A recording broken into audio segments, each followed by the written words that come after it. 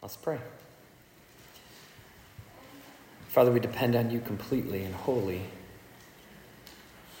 to speak this morning. We trust your word.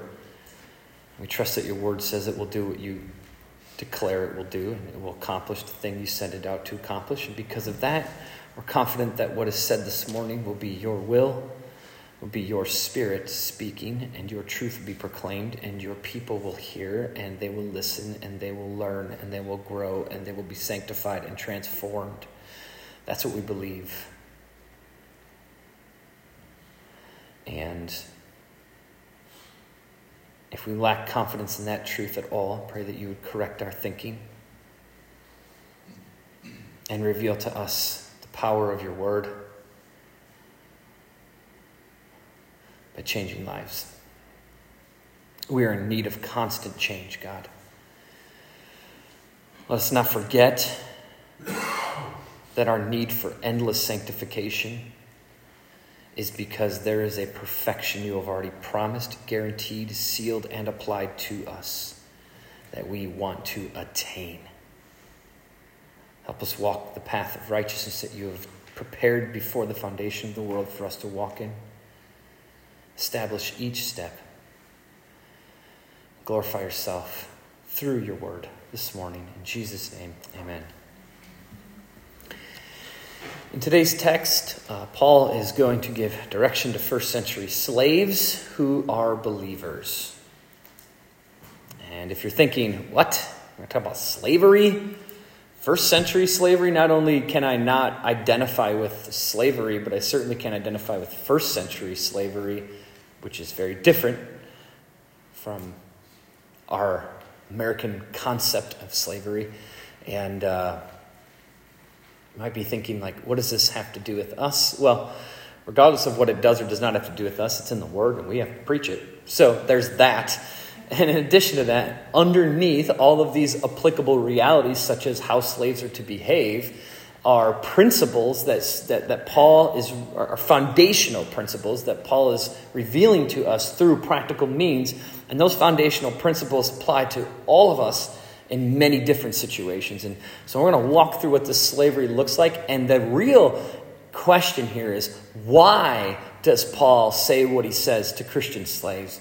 And when we discover why he says what he says to these Christian slaves, we will see the principle that is important for all of us to apply. And so his command for these slaves, it doesn't really fit well with today's modern agenda to correct all injustices. I do believe that there are injustices that Christians are supposed to enforce. Mic check. Is it on? Yes, no? I can be loud. Okay. So, modern agenda in our world. People love to correct injustices, which to me is somewhat laughable because the secular and unbelieving world seeks to correct injustices in the world with a morality that they steal from the Word of God, which makes this, I don't understand how an unbeliever can take from God his moral code and apply it to their life while being separated from Christ himself and claim that they don't need God, yet they need his morality. And so the world operates to fix all of these injustices. And you would think that as Christians, we also really should fix all of the injustices in the world. And then you read the Bible and you realize, actually, it's really non-believers who make the agenda of their life to correct all injustices. That's not what the Christians are called to. Should Christians address or fix or attempt to combat certain injustices in the world? I do believe the answer is yes, there are some. And there are ways, and I'm not going to get into which ones I think are appropriate or inappropriate. But I think as believers, we look at the secular world and we go, look at this whole world is trying to fix all of these incorrections and all these immoral things going on in the world. The whole world is trying to fix them and correct them and deal with them and adjust them and address them. And Christians are like, yeah, we should be doing that too because we believe that morally good thing as well. And there are actually better biblical principles underneath those injustices that Paul will reveal one of them today that reveal to us that maybe our responsibility is not to correct all of the injustices in the world because that's God's job. And he tells us it's his job. And he tells us, I will do it. Your responsibility is in this life to face those injustices, not fix them. That's my job. And so that's the principle that we're going to kind of see unfold here.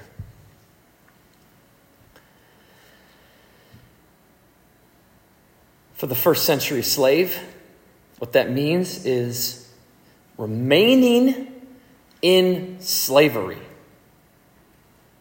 and honoring their slave masters.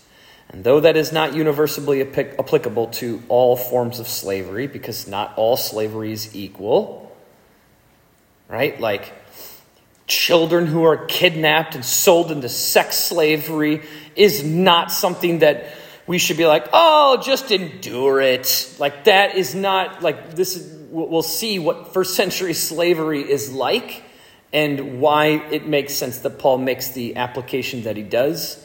So this is just a disclaimer, 2 disclaimers. 1, Christians should fight for injustices at times, fight for justice at times. And 2, not all slavery is acceptable as the slavery that Paul is addressing.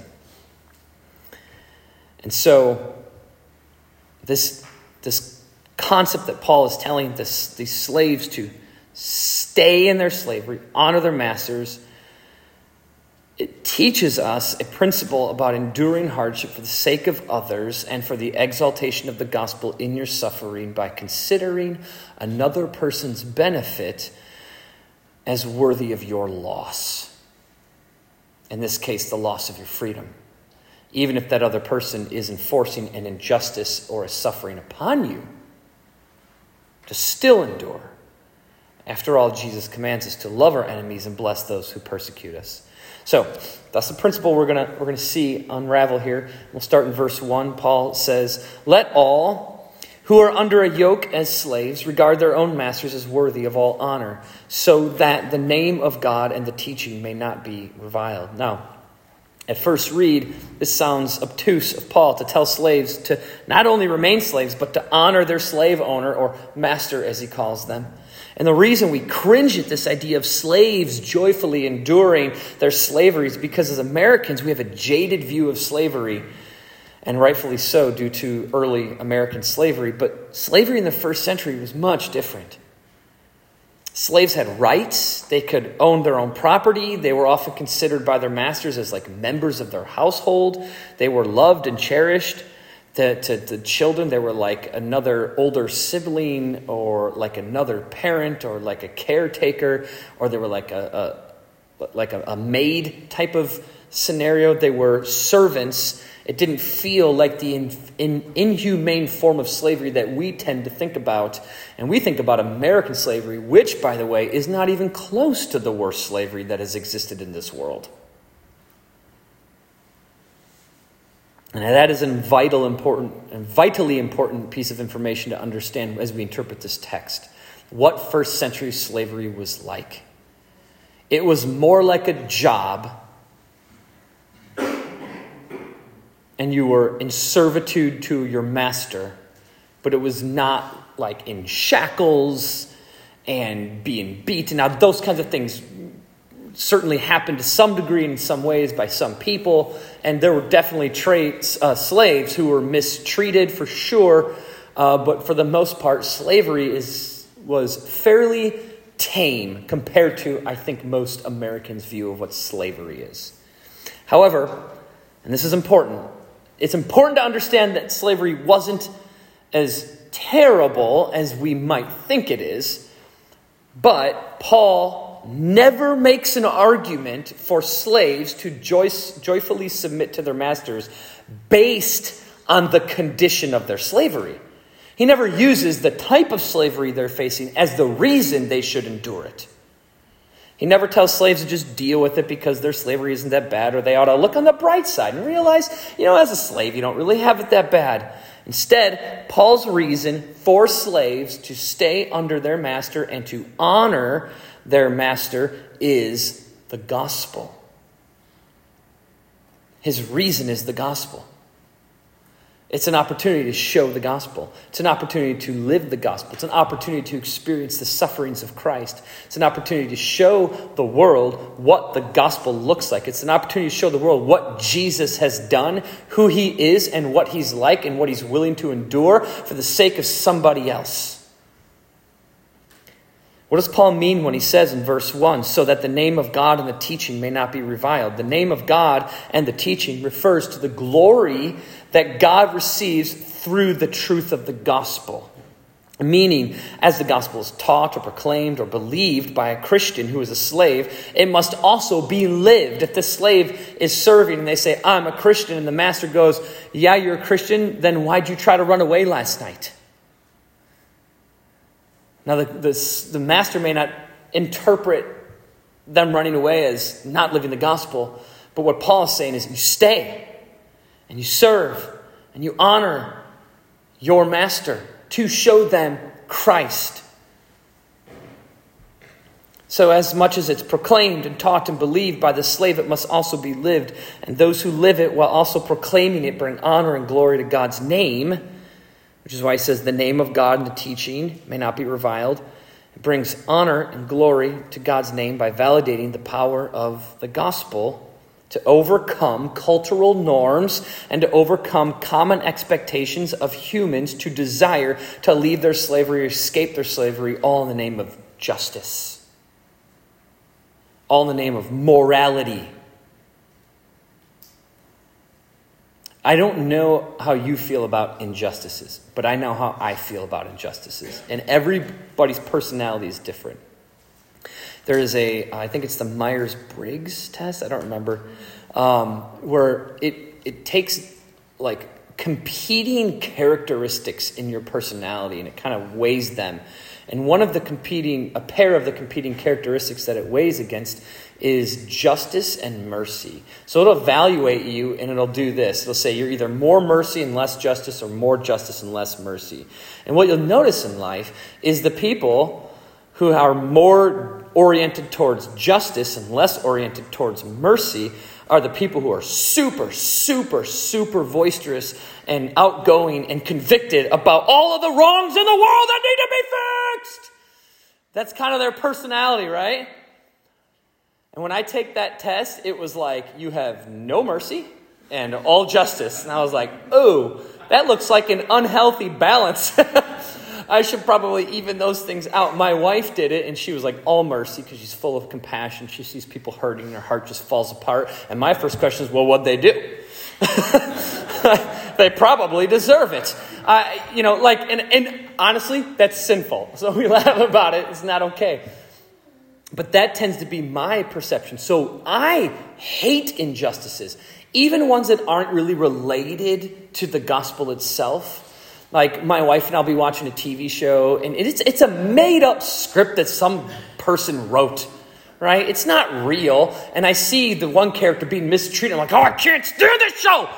It's not fair. Why would they treat this person that way? And like, why don't they speak up and defend themselves? This is so unjust. And I'm like, oh, Mark, calm down. It's a TV show. No one cares. And it's like, that's how riled up I get about injustices. And it's like, man, I know, like, that's not okay that such ridiculous things create such a riot. Yeah. They create in me such a frustration over the injustices. But I do know that it comes from a love for the perfections of God in Christ that are going to be dealt with and revealed in eternity forever. That God loves justice. He is a just God, and he hates injustices, and that he will correct them. So that is that character and that nature of God that's coming out in me. But in my sinful flesh, I manipulate that sense of injustice, and I misapply it often. And therefore, what we tend to do as people is we look at people in our life, and so where the rubber really hits the road in the Christian's life is not watching some TV show that you can just kind of get over, But dealing with real people in our real lives, in real relationships, and looking at their imperfections and smashing them because they don't live up to our standard of what is right and what is wrong, and we look at it as an injustice, and we crush them for it because we have an imbalance of mercy. And if God dealt with us that way, then we would go to hell. Instead, we are to deal with people in mercy. And God gives to us, God does the opposite of what I just described for you as my personality, is God floods us, because he's rich in mercy, floods us with his mercy, and doesn't give us justice. The justice is put on Christ as he pays for our sins.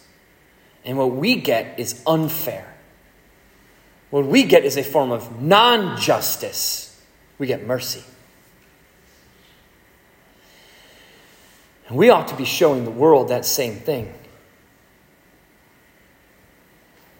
Now, every Christian would, I think, rationally argue that slavery is an injustice. Even slavery like that of the first century. And I would agree, and as we all should, that no human is of lesser value than for any reason, and as we are all made in God's image and deserve to be treated by each other with a general degree of respect and fairness and justice. Therefore, slavery is bad. No one should agree with or approve of slavery of any kind in our human relationships, nor should anyone own slaves, which we don't really have today, at least in our context.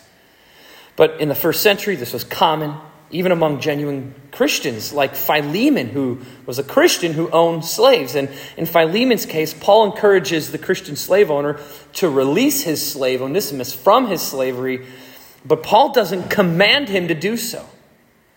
He encourages him to do so. Paul believes that the Spirit of God in Philemon will provide Philemon with the willful change of heart to release Onesimus from slavery because he's his brother in Christ. So, Paul does not approve of the injustice of slavery, nor does he believe that Christians should own slaves, but neither does he argue for slavery to end. Paul isn't a social justice warrior running around telling everybody we need to end slavery, picketing at different locations and trying to rescue people from their slavery and killing slave owners and, creating a social media accounts, #EndSlavery. And I'm not saying that agenda isn't a righteous agenda or a morally good thing. I'm not arguing against that. I'm arguing for something better.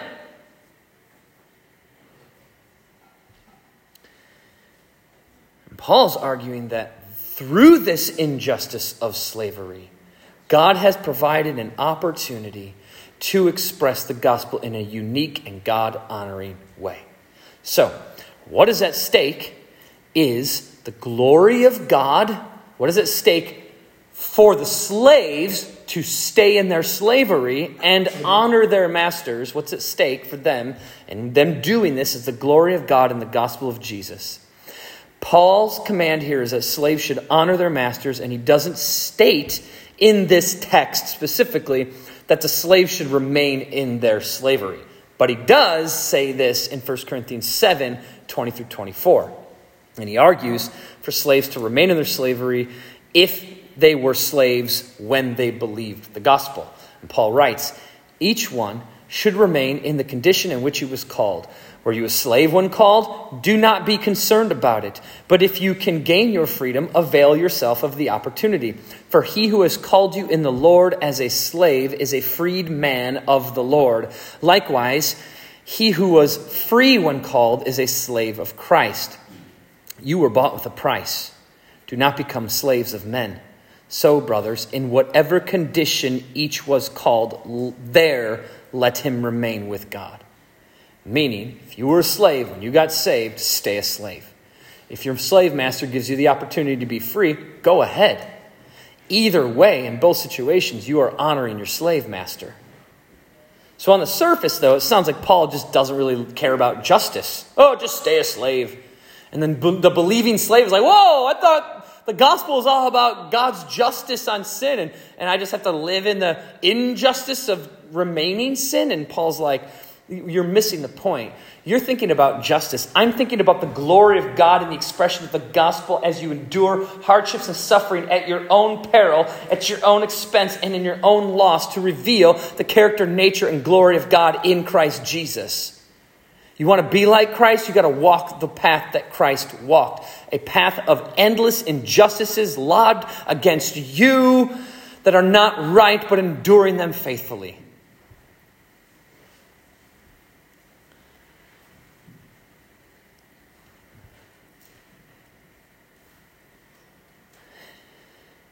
Paul operates according to the gospel. And the Lord is teaching the church that in any and all situations, we are to operate in a way that best exalts the nature, the character, and the work of Jesus, so to ensure that what is preached is also lived. What is proclaimed and believed, and the things we say we trust in. Say we trust in Christ. We believe this gospel. It frees you from your sins. That we aren't then turning around and becoming social justice warriors against the culture. And Paul's saying, ride some of the waves of the culture. And in that, it will be hard and painful. And you will suffer for it in ways.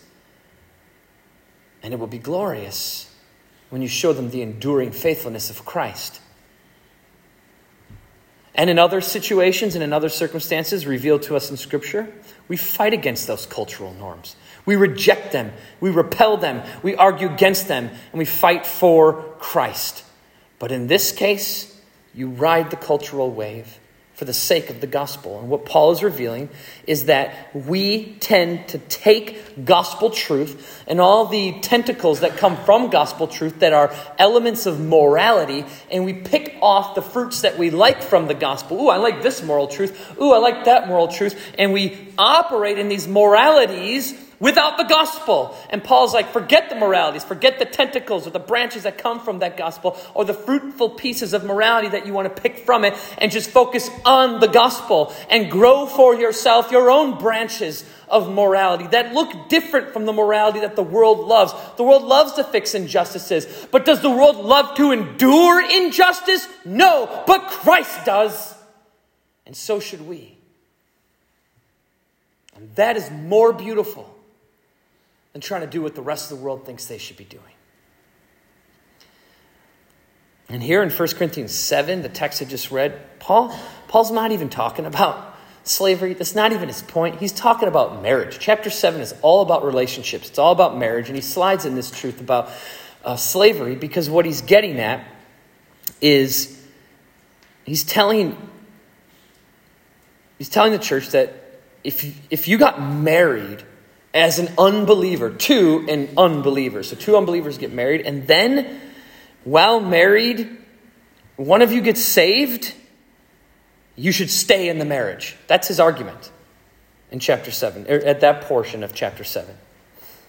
Not seeking to exit the marriage due to the fact that you are now unequally yoked to an unbeliever in marriage. So Paul makes a general argument to uphold his argument about marriage, and he gives as an example that is a worse situation than unequally yoked marriage, which is slavery. So he uses slavery to make his point about marriage. And his point is that even if a slave is to remain yoked under their master after getting saved, then how much more should a married believer stay yoked in their marriage covenant? Just as a married person should not seek to exit their marriage covenant, so also a slave should not seek to exit their slavery unless there is an opportunity presented to them for their freedom. In which case, Paul says that they're free to leave that slavery, and that part is vital because it still enforces what Paul is teaching in 1 Timothy 6, that the slave must honor their master. Now, I do have to address a question about marriage that might come up here, which is the question that if Paul's making an analogy about marriage and slavery, and the slave is free to leave his slavery if the opportunity is presented, does that mean that the believing spouse is free to leave their marriage if the opportunity is presented? And Paul answers that question earlier in chapter 7, verses 10 and 11, and says, no, you should not. But he gets to a point. If they leave you, what are you going to do about it? You can't stop them. So that happens. He's just addressing the reality that it happens. But all in all, what Paul's addressing there is marriage. And he's using slavery as an expression of what marriage should look like. And ultimately, you can turn it around and say, well, he's using marriage also to show us what slavery is like. Not that marriage is slavery, but he is showing that there is a slave-master relationship that's also in marriage, right? Because in every relationship that we exist in, there is an authority and a submission. There are different degrees of authority, and also in other relationships we have, there's an equality where neither is an authority and neither submits, but that Ephesians 5:21 says we should submit to one another out of reverence for Christ. So we're always in a submissive attitude. Always in a submissive attitude, which is essential to understanding what Paul's getting at about this being a slave and remaining a slave and honoring your master. Because if you are like Christ, you are submissive, just like Christ is submissive to the Father, 1 Corinthians 11. So also we are submissive to not only Christ, and wives are submissive not only to their husbands, and husbands are not only submissive to Jesus, and children are not only submissive to their parents, but all believers submit to each other's needs out of reverence for Christ. So for a believer who is a slave, they hear the gospel presented to them as freedom. So imagine you're a slave, first century, and then someone preaches the gospel to you. You believe and you go, oh, this is the gospel of freedom? I'm a slave. This is perfect. I need freedom. So they are freed from their bondage of sin and free in Christ. And the natural product of that type of thinking is that then we also must be free from all bondage that is evil and unjust. Because isn't this a gospel of justice? Aren't my sins paid for? Isn't this a matter of morality? Isn't that gospel justice applied not to my life? Shouldn't I be freed from my slavery? And Paul's like, no. Because there's a better truth inside of that gospel foundationally that will reveal Christ better than your freedom from your physical slavery. John MacArthur says, in modern society, this seems an insensitive command to those who wrongly assume that freedom is some God-given right, rather than a preferable option.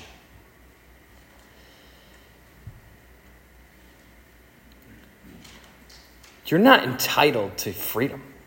That's not promised you in Scripture. You are not entitled to your practical, earthly freedom. If that were true, then we could make an argument that even those who deserve jail should be free if they're Christians. And you could argue, though, well, if they're really Christians, they'll endure the consequence of their sin and won't be free. And it's like, where do we land on these issues? And Paul's saying, no, it's better if a Christian suffers. That's better. Because the whole world of unbelievers can do a lot of things that Jesus did. They can fight for rights. They can fight for moral justices. They can do the right thing. They can serve one another. And Paul, or Jesus even talks about this. He says, or Paul talks about, he says, it's easy. It's easy for someone to die for someone they know and love, but how much harder is it to die for your enemies? It's easy for the world to look at people who are suffering and go, oh, I feel bad for them. Let's fix that injustice. It's hard to go, I'm willing to be the one upon whom that injustice is cast, and to face it and to endure it. That's hard. And Paul makes a better argument than deserving freedom. He makes an argument that the slave gets to express an element of the gospel that others don't get to express, which is this aspect of the work of Christ in which he joyfully submits himself to evil men and their evil actions to accomplish a greater work that once endured will produce eternal joy. Jesus endured evil men willingly. He was not killed against his will. In John 10:17-18, Jesus said, for this reason the Father loves me, because I laid down my life that I may take it up again. No one takes it from me, but I lay it down of my own accord. I have authority to lay it down, and I have authority to take it up again. This charge I have received from my Father. This is vital to the gospel because it ensures that Jesus' death is not just an injustice, but that is a self-motivated sacrifice. If it is a sacrifice against his will, then it is not a valid sacrifice that can pay for our sins.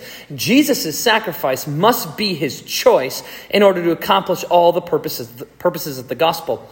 And so also, when a slave is freed in Christ and believes, they also get the same opportunity to show this aspect of the gospel, that we, like Jesus, are willingly choosing to endure an unjust and unfair treatment in order to show the enduring power of faithfulness to Christ. So that the enduring power of the gospel is revealed in the one who stays in their slavery and serves their master with joy and honor, just as Jesus endured the cross for the joy that was set before him. That's Hebrews 12:2. This not only accomplishes honor and glory to that earthly master, but it ensures honor and glory to God. Additionally, staying in this slavery ensures that the gospel is presented to their master, not only in words, but in the example of faithful and joyful service to a higher authority in the midst of suffering, so that their master may come to see their slaves' faithfulness and then trust in Christ for salvation. So it's not, and you're not guaranteed, the slave isn't guaranteed. If you stay in that slavery, your master's going to see the way you honor them and exalt Christ. And they're going to see the gospel in your life, and in doing so, they'll believe. That's not a promise. But I can tell you, they're not going to believe if they don't see that at least. Think about how Philemon must have felt when Onesimus ran away. Now imagine Philemon's an unbelieving slave owner, and his unbelieving slave runs away. Or he's an unbelieving slave owner, and his believing slave runs away. You think he's going to look at that man as an honorable man? You think Christ is going to emanate from that slave who ran away, all in the name of, this is unfair, and I follow a God of fairness? And guess what? You don't follow a God of fairness, because God never claims that fairness is his priority. If he did, you'd go to hell. That's the premise of the gospel, is God's not fair. That he gives you grace and mercy. That's not fair because you don't deserve it. And so we show that. These slaves show that by submitting to their masters.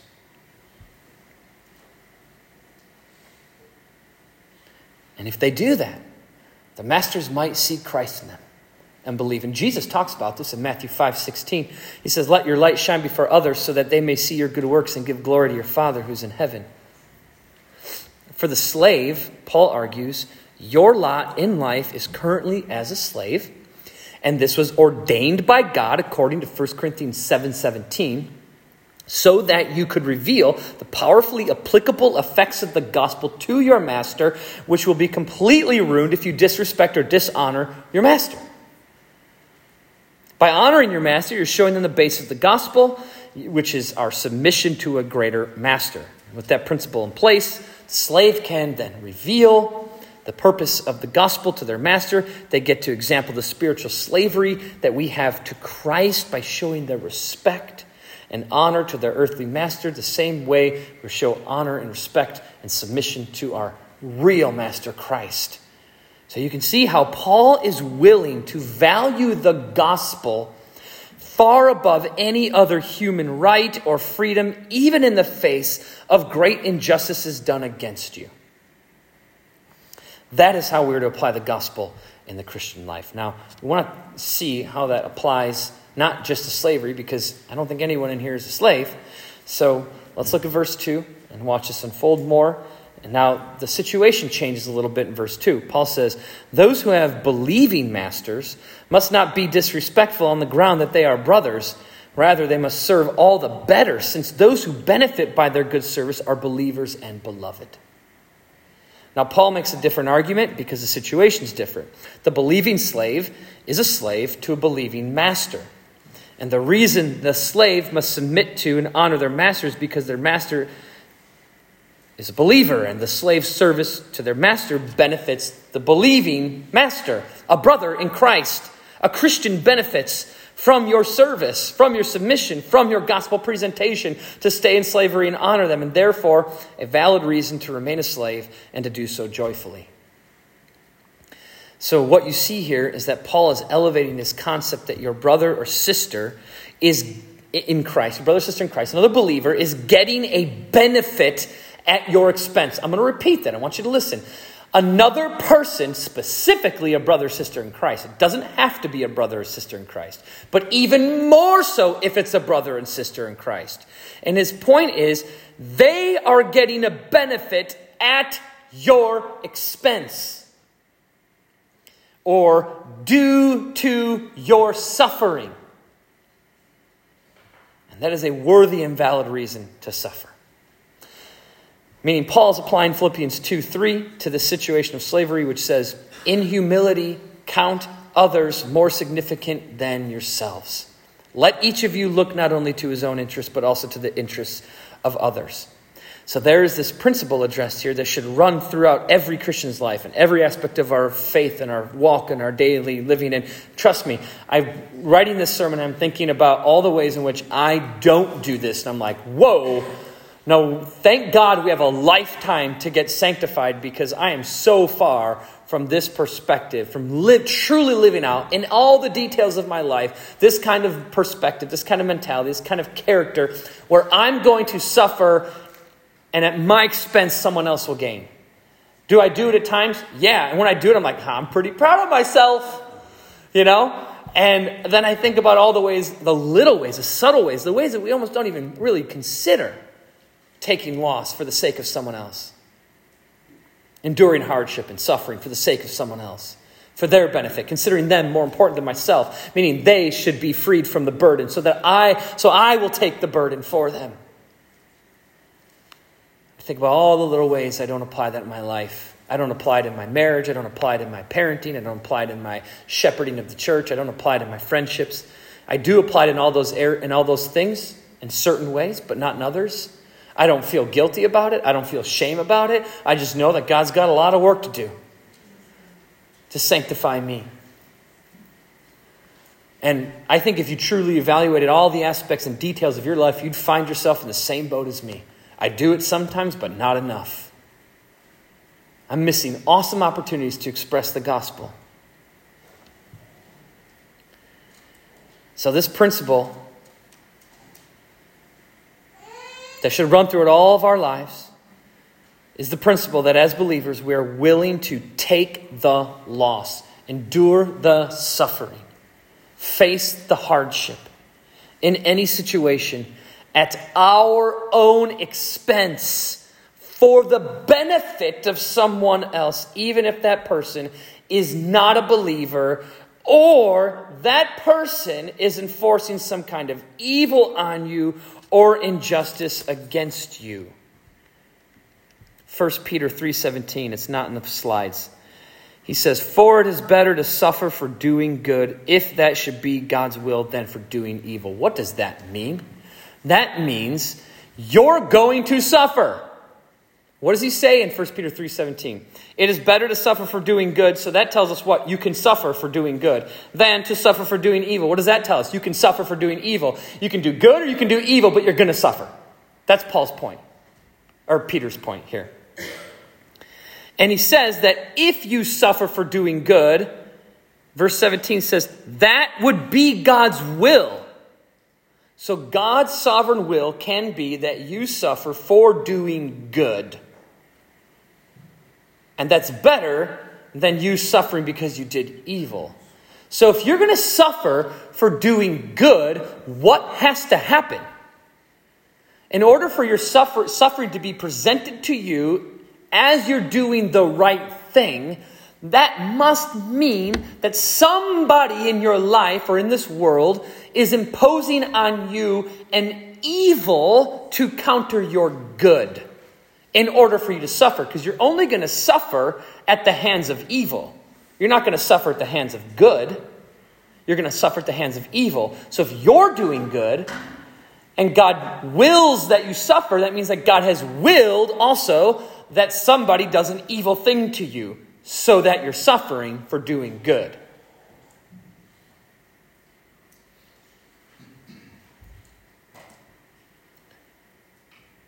And when that happens, Paul is telling us, and as Jesus has told us, you will love them despite the infliction of suffering they put on you. through the means of evil that they enact, and you will bless them. And you think, well, what do you mean, bless them? What do you mean, love them? Meaning you will show them Christ.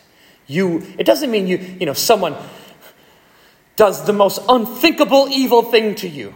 And you go, here's a present. I gave you a $5 gift card to the gas station. It's just my way of loving you. It's not what Paul's talking about. Paul's saying, how do you love them? Jesus is saying, how do you love them? How do you bless them? You pour heaping coals on their head. You show them Christ. That's how you love people. That's the best way to love people. And how do you show someone Christ when they are doing evil and injustice against you and forcing you to suffer for your doing good? You continue to endure that hardship and that suffering. You take the loss willfully and joyfully, knowing that your loss could be their gain. Because they need Christ. And that's the only reason you're suffering. Because they don't have him. Because they're doing evil to you. We just aren't so willing to face hardship as Christians. And I get it, because our human sinful flesh, our nature, is that we want comfort and freedom. This is why the American dream sounds so good to humans. That's why people from every nation in the world want to come to America. Well, at least they used to, but they still are. So obviously people want to come here. Why? Because you have absolute freedom and autonomy. That's the American dream. And what comes with freedom and autonomy? Comfort.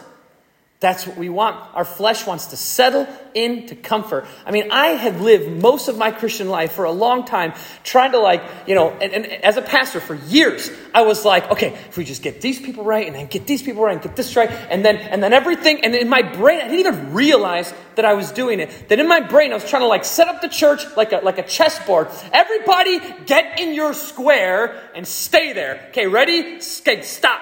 Are we good? Is everyone good? All right, everyone's a Christian. Everyone's obedient. Everyone's good. All right, I'll stay there till Jesus comes back. Because if anyone moves, I'm going to have to deal with it, and I don't want to deal with the problems. That's how we all operate in our life. We're waiting for this moment in life when everything's just fine and good and in order. And it's that's not life. Life is chaos. Because we live in a fallen world that is permeated by sin and is falling apart.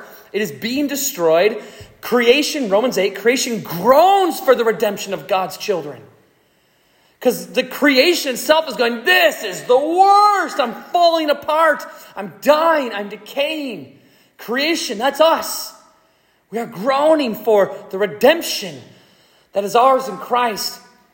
And my whole life, and for years as a pastor, I knew this is part of, because it's my personality, not my theology. This isn't my theology. This is my sinful personality, an aspect of my personality that is not redeemed or perfected yet, that wants everything just placed in order. And once everything's in order, then I can I can take a break and I can rest and I can just kind of relax with some comfort.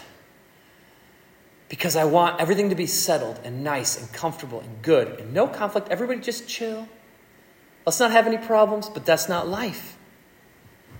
And that's not the Christian life for sure. And God's like, Mark, what are you waiting for? That's never going to happen in the church. Do you know what the church is filled with? Sinners. You know what the church is for? Sinners. You know what the church is going to do? Sin. And there's going to be problems. And you have to endure them. And you have to teach them to endure them. And it will be hard. And there will be suffering.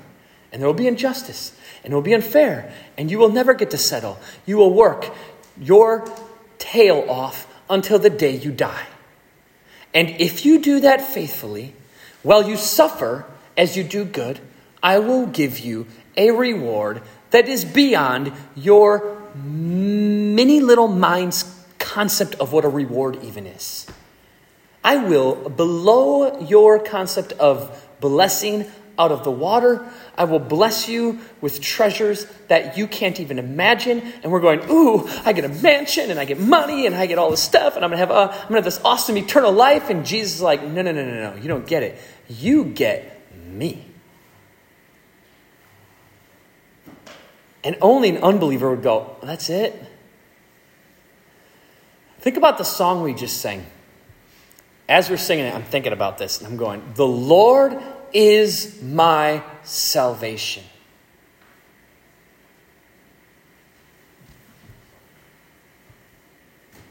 The name Jesus comes from the Hebrew Yeshua, which means the Lord is salvation.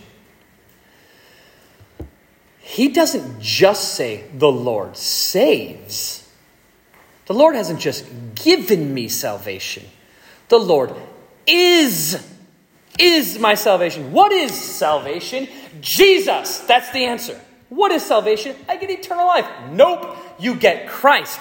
What is salvation? Jesus is salvation. He is it. He's the present. He's the gift. He's the deliverer. He's the redeemer. He's the one who creates the salvation. He's the one who dies for your salvation. He's the one who offers you salvation. And he's the one who's earned your salvation. And he's the one who applies your salvation. And he's the one who works out your salvation. And he's the one you get at the end of salvation. And he's the one who continues forever, which means salvation continues forever, because the promise is not that you get to live freely forever, but that you get to live in slavery to Jesus for eternity, and only Christians can celebrate that truth. Because any other person who's not a believer is going to look at that and go, sounds pretty misogynistic, and sounds pretty like, what's the word I'm looking for? Patriarchal. I like that one. That was really good. Yeah. Patriarchal, hot words in today's culture. Dictator, God forces us to worship him. Yeah, well, if you knew what we knew about who he is, you would say you have to worship him too. I've said this for years. Does God know all things? Yes or no? Okay. Does that mean that God therefore knows himself better than we could possibly know him? Yes or no? Yes. Okay, so does that mean that God knows that he's the best thing for us? Yes. Which means it would only be right if he demanded that we worship and love him. Because for him to say anything other than that would make God putting you in a place where you could have something other than God that's before God, and that would make God an idolater, which he can't be. So he demands worship, and he demands that we celebrate him, and he demands that we love him. And real Christians really understand who Jesus is. Not just that he's our Savior, but that he is the salvation. He is the gift. He is the gospel. The gospel is the gospel is good news. The good news is you get God, you get Jesus. That's the gospel. Jesus is the gospel. Jesus is salvation. Jesus is the reward. Jesus is the present. Jesus is the gift. He's more than just the guy who died for you. He's the reason he died for you. He's the reason you believe that he died for you. He is everything. If we do not grasp that concept, then how could we possibly call ourselves Christians? And if we believe that that's true, and if you're sitting there right now thinking, yeah, preach it, Pastor Mark, I believe it, I love it, I like that truth, I love when you're talking about how awesome Jesus is, yeah, then why don't we live like him? Why would we look at slavery and say, well, I shouldn't be a slave then? When if we really believe Christ for who he is, then we would recognize that my love for my salvation, my Christ, my Jesus, means I get to and want to be like him, walk his walk, live his life, talk his talk, endure his sufferings, face those challenges, and get through this life by the power of God and not by the power of myself, which is exactly how Jesus lived his life, by the power of the Spirit of God. Jesus didn't get to cheat and tap into his divinity and resist temptation and go, I'm God, I can't be tempted, I win. That is cheating. Jesus, in his human flesh, had to endure the suffering of temptation. He had to face the temptation with his human body and his human mind, with his limitations as a human, and depend on and trust in the Spirit of God who dwelled in him. And with the power of God himself in him, not his divine nature, but the Spirit, he had to resist temptation so that he could be a perfect example to you of what resisting temptation is about. And he endured that resistance to the point of death.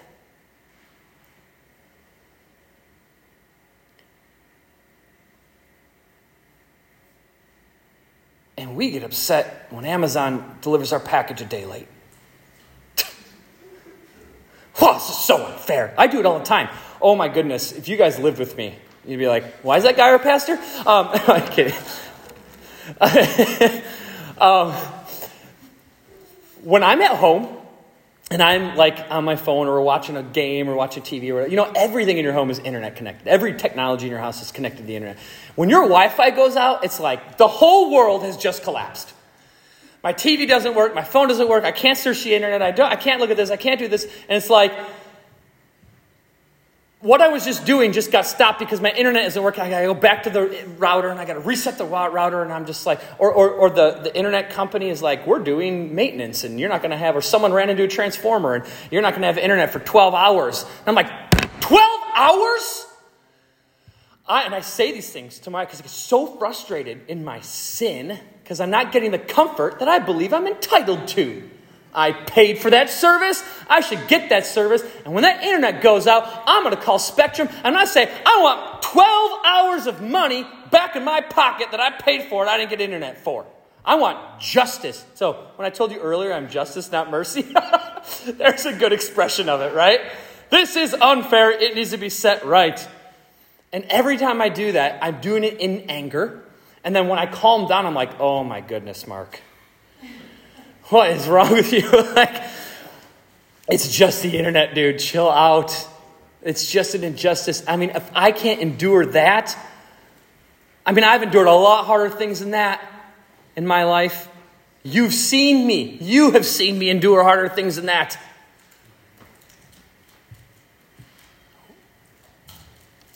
Following Christ is not about doing the moral good things or the moral commands of Scripture. Following Christ is about Christ.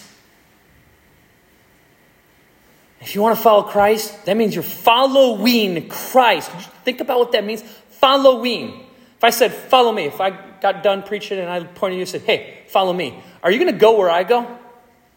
Yeah. Are you going to walk behind me?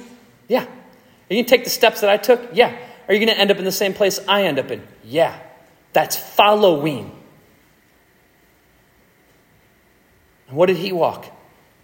Suffering. He walked in suffering constantly. Ridicule. By design. For glory. For us to endure.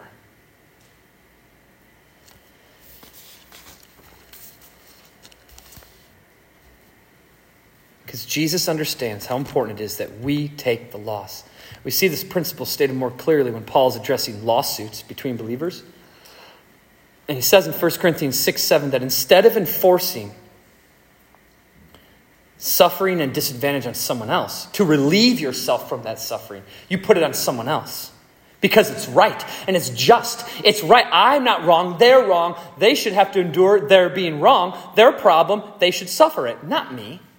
And Paul says in 1 Corinthians 6:7, why not rather you suffer wrong? Why not rather you be defrauded?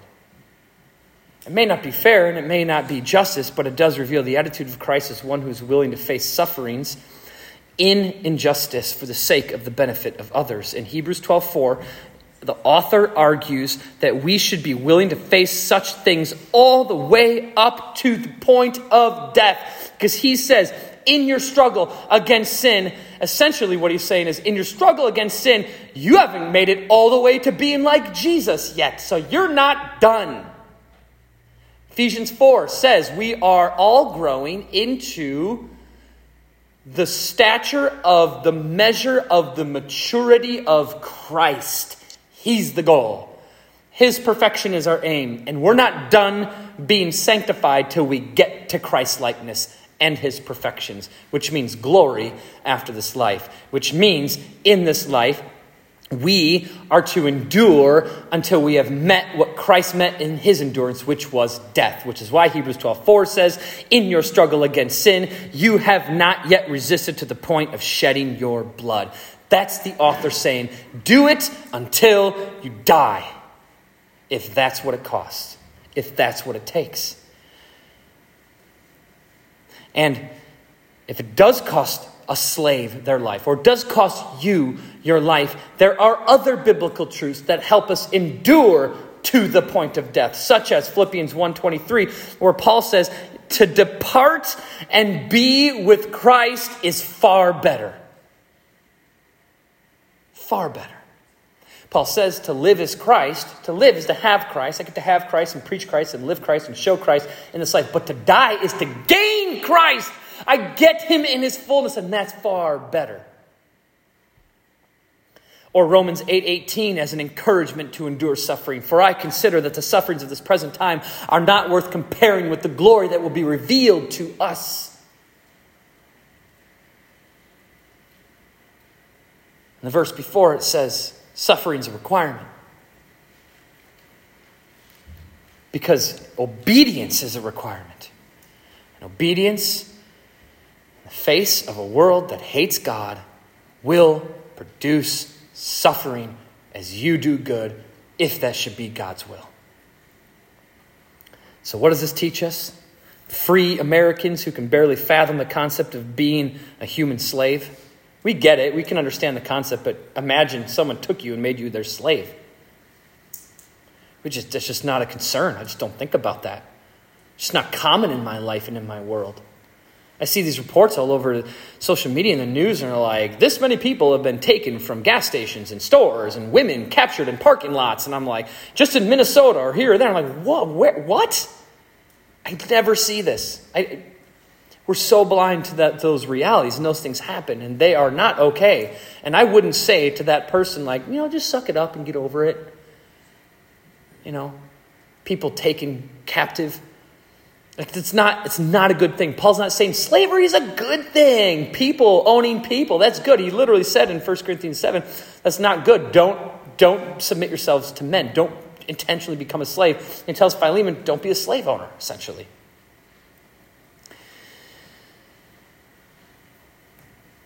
So we have a hard time even fathoming the idea of us being a human slave. But it reminds us that though we are free Americans, we are slaves to Christ. And as Americans, our entire life, we have been sold this dream that freedom is everything. Freedom is everything. Freedom is all that matters. That's why we created this country. For freedom and freedom alone. Why? Because personal autonomy is the idol of choice that America worships. Your freedom as an American citizen is what we worship, which is why we celebrate. You can be whatever you want to be. You have personal autonomy and freedom. You can freely choose to be a cat if you want. That's why we have gender dysphoria in our culture, because of this worship of personal autonomy and freedom. And your freedom as an American citizen is the idolatry that has been pushed into your psyche for hundreds of years. And I'm not saying that freedom itself is idolatry, because it's not, but that it has become an idol as it is the foundation of our country. And with it comes the comforts of freedom that we cannot imagine living without, because our blessings have made us believe that we are entitled to the blessings of freedom. And the gospel says, no, you are not.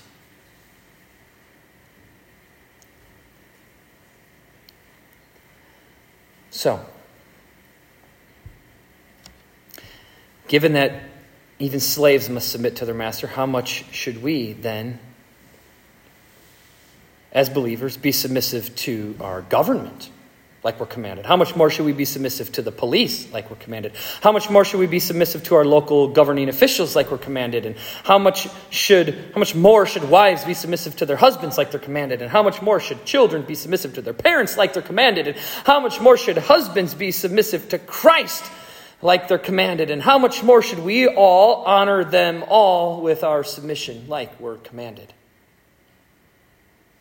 If even a slave must honor their master, should not free Christians also implement the same principles of taking loss and suffering for the sake of others at your own expense to show the world that we don't require justice in this life? Christians do not demand justice in this life because we believe a gospel that tells us that God promises he will right all wrongs and create perfect justice in his time at the end, but for now, followers endure.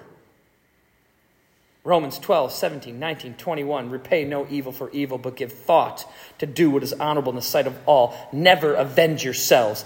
You don't have to fix all the injustices, especially when they're against you, but leave it to the wrath of God, for it is written, vengeance is mine, I will repay, says the Lord. Your job, overcome evil with good. Stop fighting battles that aren't yours. You're never gonna fix the world.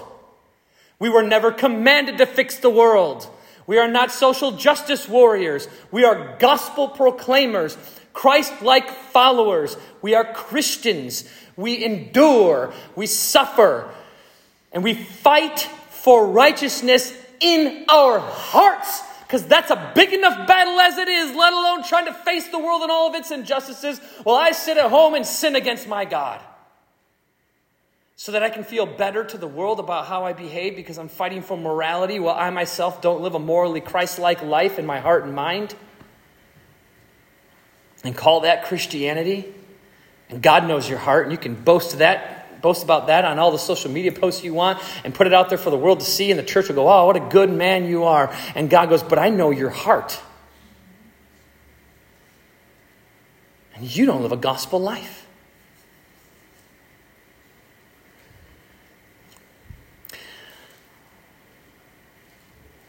Our good is to submit to those authorities with a gospel-centered mindset that God will have his justice when he determines it's required. In the end, God will right all wrongs. And in the meantime, we are to endure those injustices that are cast upon us so that we may not only show the world the powerful effects of trusting in Christ, but also so that we may personally know the sufferings of Christ ourselves that sanctify us into his likeness. So let me just say this last word. What injustices are you trying to fix and hold on to in this world when maybe somebody is doing something wrong and you want to fix it because it's wrong, and somebody is doing this, or the world's doing this, or the government's doing this, or these people think that, and I need to fix these injustices. This person or that thing or this group are doing something wrong, and I personally feel responsible and accountable to making sure they do it right and going to them and saying, why are you always wrong? And God's like, stop doing that. I just preached last week and the week before about how important it is to address the sins of our brothers and sisters in Christ, and there's a godly way to do it. So I'm not saying don't address sin. What I'm saying is, why are we so bent on fixing everything that's wrong? It's wrong. It's never going to get fixed. The world is full of sin. Jesus will fix it. Chill, church. Seriously. Everybody's a mess. We're all a mess. We are righteous and perfected in Christ. We are living in the righteousness of Jesus. We are doing good works. Amen. Praise God. You're an awesome church. I love you guys. I see you do so many great things. But at the same time, I also know your heart's a mess and your mind's a mess and you got sin and it's running all throughout you and you're battling it every day. And on top, that's enough on its own. Just focus on that. Stop trying to fix the world. Stop trying to fix your friends. Stop trying to fix everybody in your life who isn't perfect. Stop trying to right all the wrongs and create justice where there's injustice. Stop trying to make everything balance like I was telling you. And I'm trying to get everyone get in your square, in your chess piece place and stay there and we'll all be good. Nobody move. Like that mentality is never going to work. Sin creates chaos and it's everywhere. We need to learn to live in it, endure it, face it, and suffer it. And do so to the point where it may even kill us, and do it in a way that benefits others at our loss and our suffering and our despair. And that might even be you looking at those sins and going, that's not my job to fix. I'm not going to deal with these people. It is my responsibility to focus on my relationship with Jesus today, and that's what I'm going to do. I don't have to right the wrongs in the world because that's not my job. But I can be as much like Christ as I can. And in doing that, one person at a time, I might change eternity. That is one of the ways we are not like Christ. He gets to save the world. We don't. Let's pray. Lord, we love you and we thank you. And we just pray, that you would help us apply this to our lives. It's so much easier to just try to fix all the wrongs. for some of us, and it's actually far more enjoyable just to endure the hardships that we have to face on our own as it is, because that's enough. And in those moments to just trust on you and depend on you and rest in you and come to you and call to you, and you answer and you show up and you make this promise: I'll never leave you or forsake you. I will walk through this with you. I will show you how to walk this path. I will show you how to face this injustice. I will help you endure this suffering because I've done it already. Just trust me. And I'll deal with the injustices later. Help us to see you that way. And then just live the life you've called us to live, as it says in 1 Corinthians 7:17. Just live the life you've called us to be in. And to do so with joy, knowing who we are in Christ, walking our walk, facing our battles, suffering joyfully, and enduring everything for the sake of other people at our own expense and at our loss, to magnify your glory and be satisfied in you.